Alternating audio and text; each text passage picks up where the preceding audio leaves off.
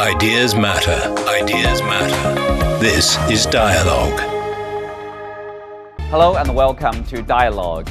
The State Council Information Office of China has released a white paper titled The Belt and Road Initiative, a key pillar of the global community of shared future. The document aims to provide a better understanding of the value of the BRI and what it has delivered over the past 10 years. So how can we evaluate this initiative? What does the BRI mean for the many partner countries who have joined? And can the BRI maintain stability even in today's slow economic growth? To further examine the past decade of the BRI and its current status, I'm glad to be joined by Charles Liu, founder of Hall Capital and senior fellow at the Taihe Institute, Dr. Syed Mahmood Ali, Associate Fellow at the Institute of China Studies of the University of Malaya, and Harvey Zoldan, Senior Fellow at the Center for China and Globalization. Welcome to Dialogue. Charles, I will start with you. The white paper, the Belt and Road Initiative, a key pillar of the global community of shared future. It aims to provide more information, more insight about the initiative over the past 10 years. And also it demonstrates, China's commitment to building a community with a shared future for mankind.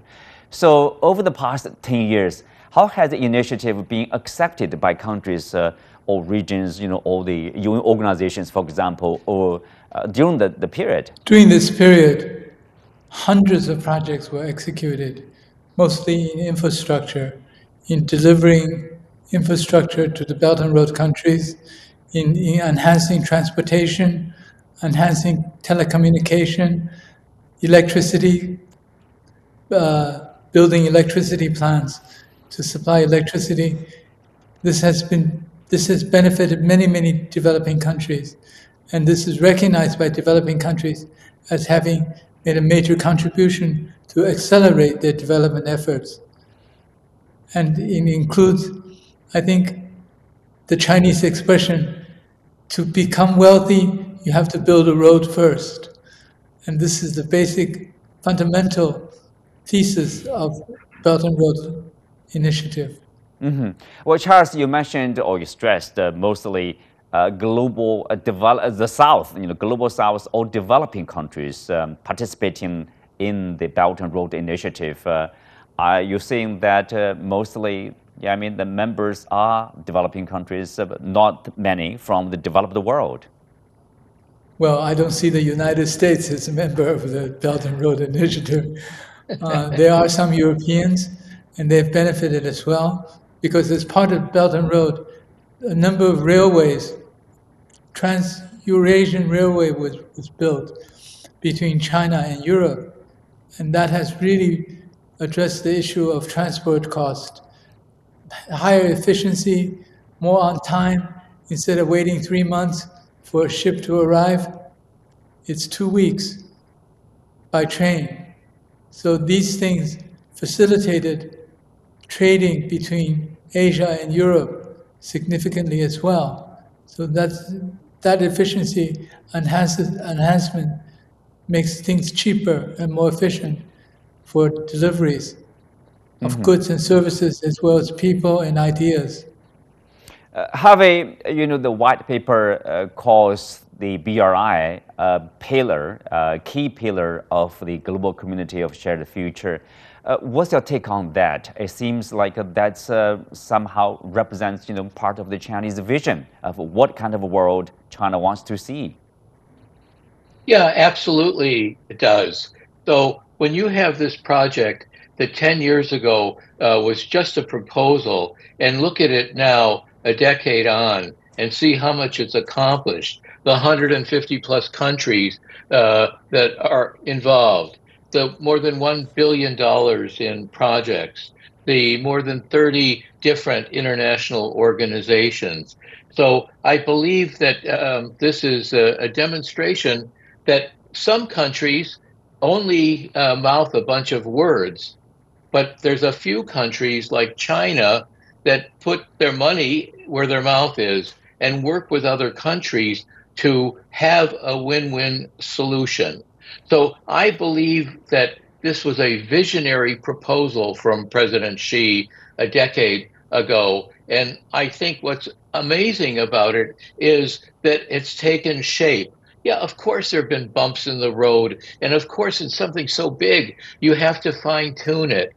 But I can see here, even sitting in Austria, that goods are coming here, as Charles said, much more quickly, much more efficiently, with lower shipping costs. And so we're really what China has been building with these other partner countries is, if you take an analogy to the human body, China has built this whole skeleton, but put veins and arteries and all kinds of other organs on it that work. And it's not only working in one direction. You know, there used to be a joke when this was announced that it was the one belt, one way. In other words, this stuff was just going to flow from China to everywhere else. But that's not the way it's turned out. It's increased the flow of two-way commerce in the countries involved. So it's a tremendous achievement. And I believe that we're not at the end of this achievement. We're just at the beginning of it.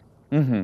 Well, Harvey, you reminded me of this. You know, at the very beginning of BRI, I believe, there's much talk of the lack of investment in infrastructure. For example, for the Asia Development Bank at that time, strongly pointed out that there's a lack of trillions of dollars in infrastructure investment, because infrastructure does lead to more connectivity, which leads to growth. So ultimately, BRI programs, can we say, is about commerce, is about investment and trade or economic expansion?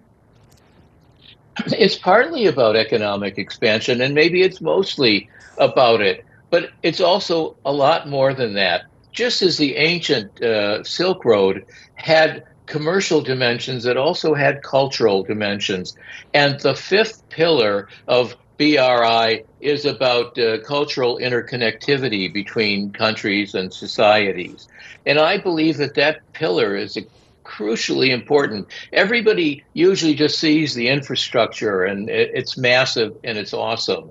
But what's being done here is building a community of shared future for the world, for mankind, by having people coming together and getting to know each other better. I think one of the great benefits of BRI is that so many diverse countries are now able, through BRI, to communicate with each other and work together with each other. And I think that this is why there's a very excellent foundation for going forward in the decades to come. Yeah, something intangible too here. Ali, from your perspective, where you live, for example, in Malaysia, how do you see BRI platform for cooperation? What does the BRI mean to Malaysia and also the region? Well, as you know, that Malaysia has been involved in the BRI enterprise from the very beginning. There have been a number of very large-scale projects, and I will mention only one, the East Coast Rail Link, that railway line that's being built, connecting Malaysia, the peninsulas east to the west, so that ships do not have to traverse the whole length of the peninsula and then carry goods from one side to the other side. The railway line crosses very difficult terrain, which requires a lot of tunneling and terrain management. And that's all being done as part of the BRI. There are other projects as well, but that is the biggest one. It's also been slightly difficult and challenging. It has been revised and refined. But Malaysia is not the only country, as you mentioned. Our neighbor Indonesia has just launched a big metro line, a very fast, high-speed railway line. That's taken a few years, cost a lot of money, but finally it is up and running. And similarly, there are other projects right across the ASEAN grouping of countries where BRI has brought in a lot of benefits. But I'd like to we are talking about the present and the future, but I think looking back as a student of history, just consider this for a moment, that for over 60 years, many multilateral organizations like the Economic Commission for Asia and the Far East, or ECAFE, then the Economic and Social Commission for Asia and the Pacific, ESCAP, UN Conference on Trade and Development, UNCTAD, UN Development Program, and as you mentioned, Asian Development Bank, and even the World Bank have been talking about transcontinental, trans-Eurasian transportation and communication link. They've been holding conferences, drafting blueprints, discussing this, revising this, costing them. But until China brought all these disparate programs and ideas together and then launched the BRI, nothing, almost nothing had actually been done. This is a leap of imagination, effort, resources, funding, management, hardware, software. It's an incredible program. It's not been undertaken before in the planet's history.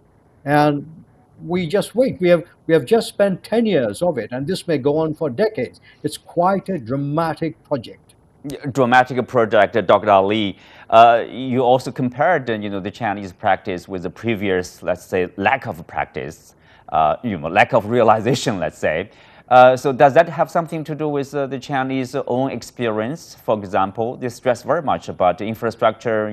As Charles said, if you want to get rich, build a road. That's the Chinese belief, and so what they believe in, and yes. Probably they say, you know what, we want to connect the countries or regions so we can do business in a better way. I just want to point out something in my research, which led to a book a couple of years ago. China's domestic developmental experience has played a very significant role in this. You may remember that when reform and opening up began in 1978-79, it was mostly a very narrow coastal belt along the east of the country, about a dozen centers, major cities and harbors and ports that saw dramatic expansion of economic activity, production, distribution, and consumption. And China's economy became very narrowly focused on the coastal belt.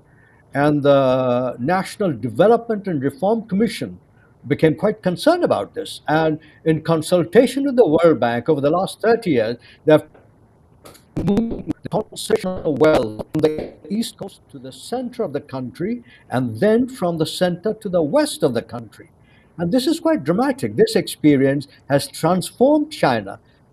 Not just building of infrastructure, which is a major part of that movement of development, but also how connecting the Chinese people, knitting the Chinese people into a nation, if you like, for the first time that is really integrated like never before. This has never happened before.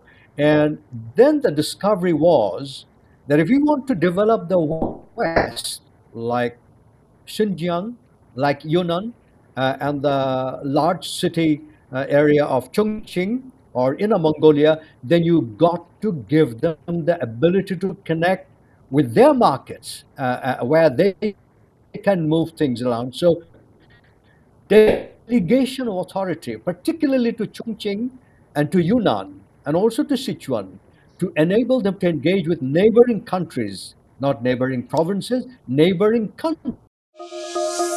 Get a balanced analysis on both domestic and international topics within the framework of cross-cultural comparisons. This is Dialogue. Indeed. Charles, as Dr. Ali has said, the connectivity or the infrastructure connectivity, does play a very important role in China's own development. Not long ago, there's a piece, I think, by Wall Street Journal saying that, Chinese manufacturers are not moving to other countries like India. They are actually moving inland from the coastal area to the inland provinces. I think partly probably that has something to do with this wonderful infrastructure, connection with the highway, the railway, high-speed railway in particular. So what does the BRI mean for China? It has meant a number of things. If you recall, when it started in 2012, 2013, it was just after the 4 trillion RMB stimulus program to address the financial crisis of 2008, for the global financial crisis. what happened at that time, I believe, was that that 4 trillion RMB initiative has built tremendous capacity in infrastructure building, because most of that 4 trillion went into infrastructure building throughout the country. So there was substantial capacity to do infrastructure building. So for China, 3 things happened. One is that you take that expertise in infrastructure building and then move it to Belt and Road countries. So you end up with Belt and Road countries benefiting from the expertise gained by China's extremely large program on infrastructure.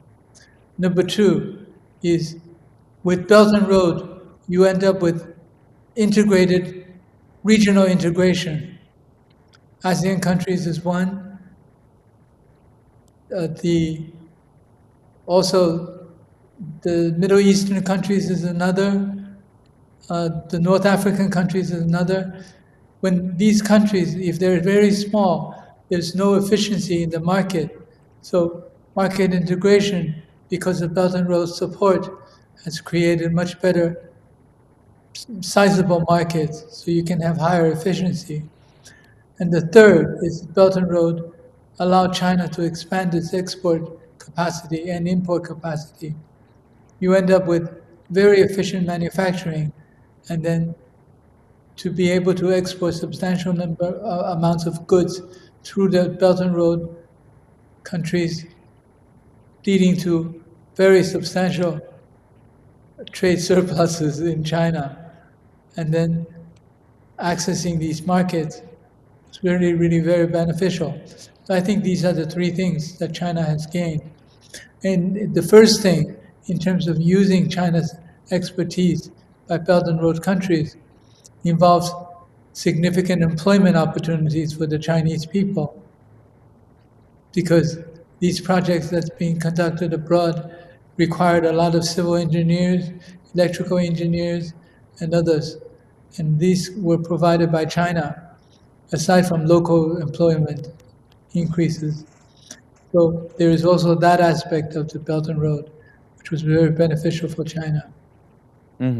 Beneficial for China, but there's also, Harvey, as you said, there are bumps on the road. There are accusations, sometimes serious accusations of BRI projects, like debt trap, for example. Many people have actually demystified that kind of accusation, but still, because of the pandemic, because of the Ukraine war, because of the interest rates raised in the U.S. So, developing countries, many of them are part of this BRI initiative there. So they are facing some debt issues. So, how should we view these issues, and how can we solve that? Okay, well, first I wanted to add to something that Charles said. I think that in terms of benefit, it's definitely win-win for all countries. But I think that on many levels, China has benefited because the Belt and Road has also resulted in something that people don't talk about very much. It's about standardizing technical specifications. So BRI has promoted standardization, and thereby it's lowered costs and increased efficiencies.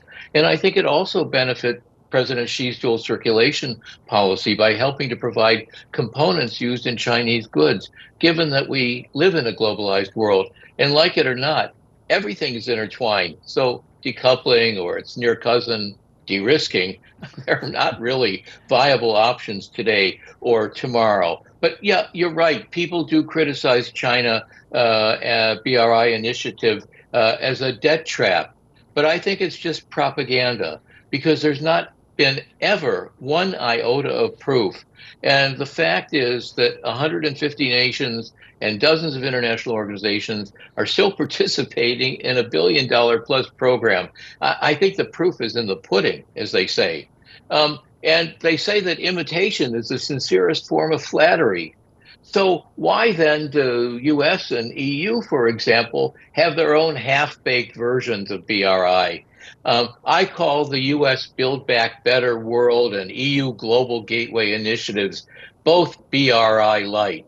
because they seem to be designed only as marketing ploys to blunt China's effort, not to seriously address all the dimensions that BRI has begun to successfully address. So I think all this business about debt traps and stuff and these other half-baked alternatives are just throwing sand in China's face. But the proof is the fact that the BRI is progressing, it's growing, and it's going to continue to grow in the decades to come.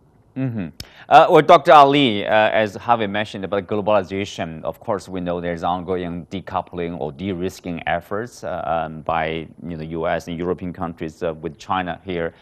Some other people would say, BRI is globalization 2.0. But at the same time, we do realize that there is a process of, people call it a retreat of globalization or deglobalization.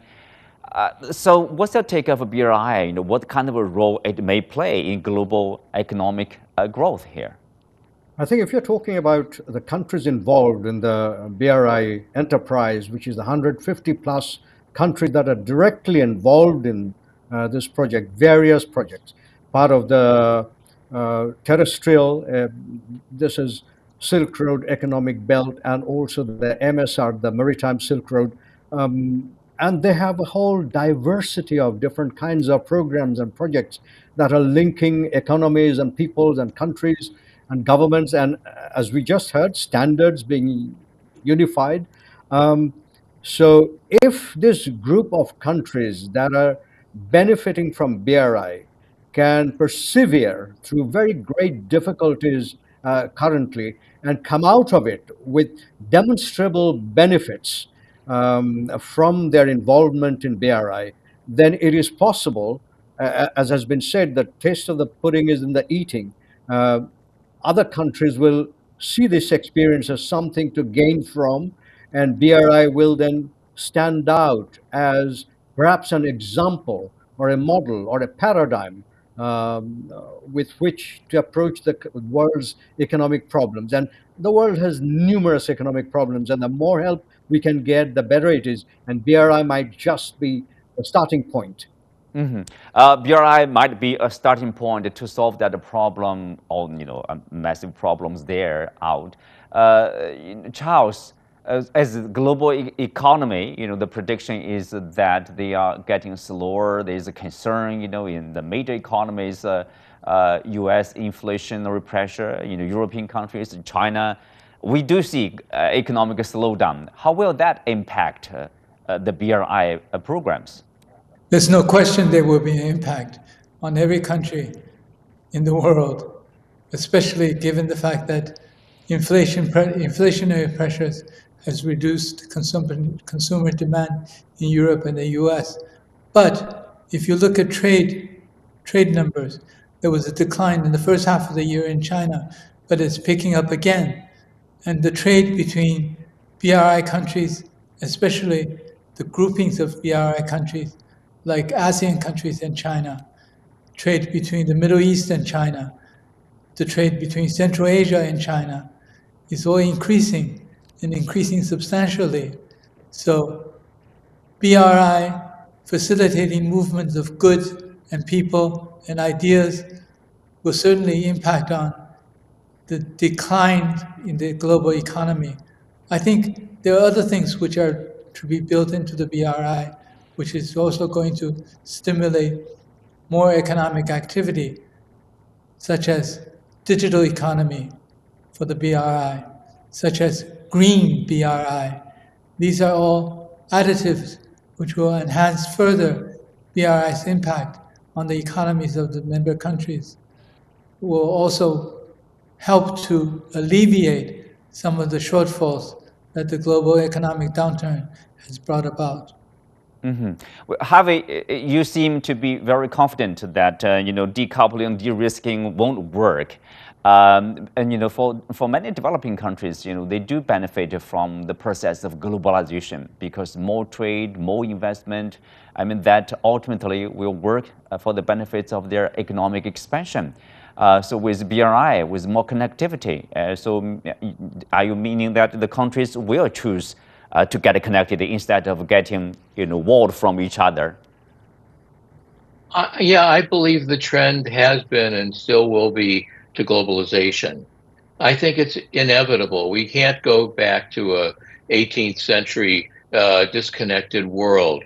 We need to find ways to work together and to cooperate with each other. And I think that these efforts at de-risking and decoupling are generally going to fail. I think it's going to be efforts like BRI that are going to be successful in the end because they're win-win. And it's not one country or one group of country telling other people what to do or how they're going to benefit and things like that. This is actually about results and it's about participation. BRI is not a top-down model. It's a collaborative model. It's a win-win model. And I think one of the benefits of it is that these countries, so many countries of the world involved in it, have another platform through which to communicate with each other, cooperate with each other, work together with each other. And I think that is another spin-off from BRI that's going to carry us into the future.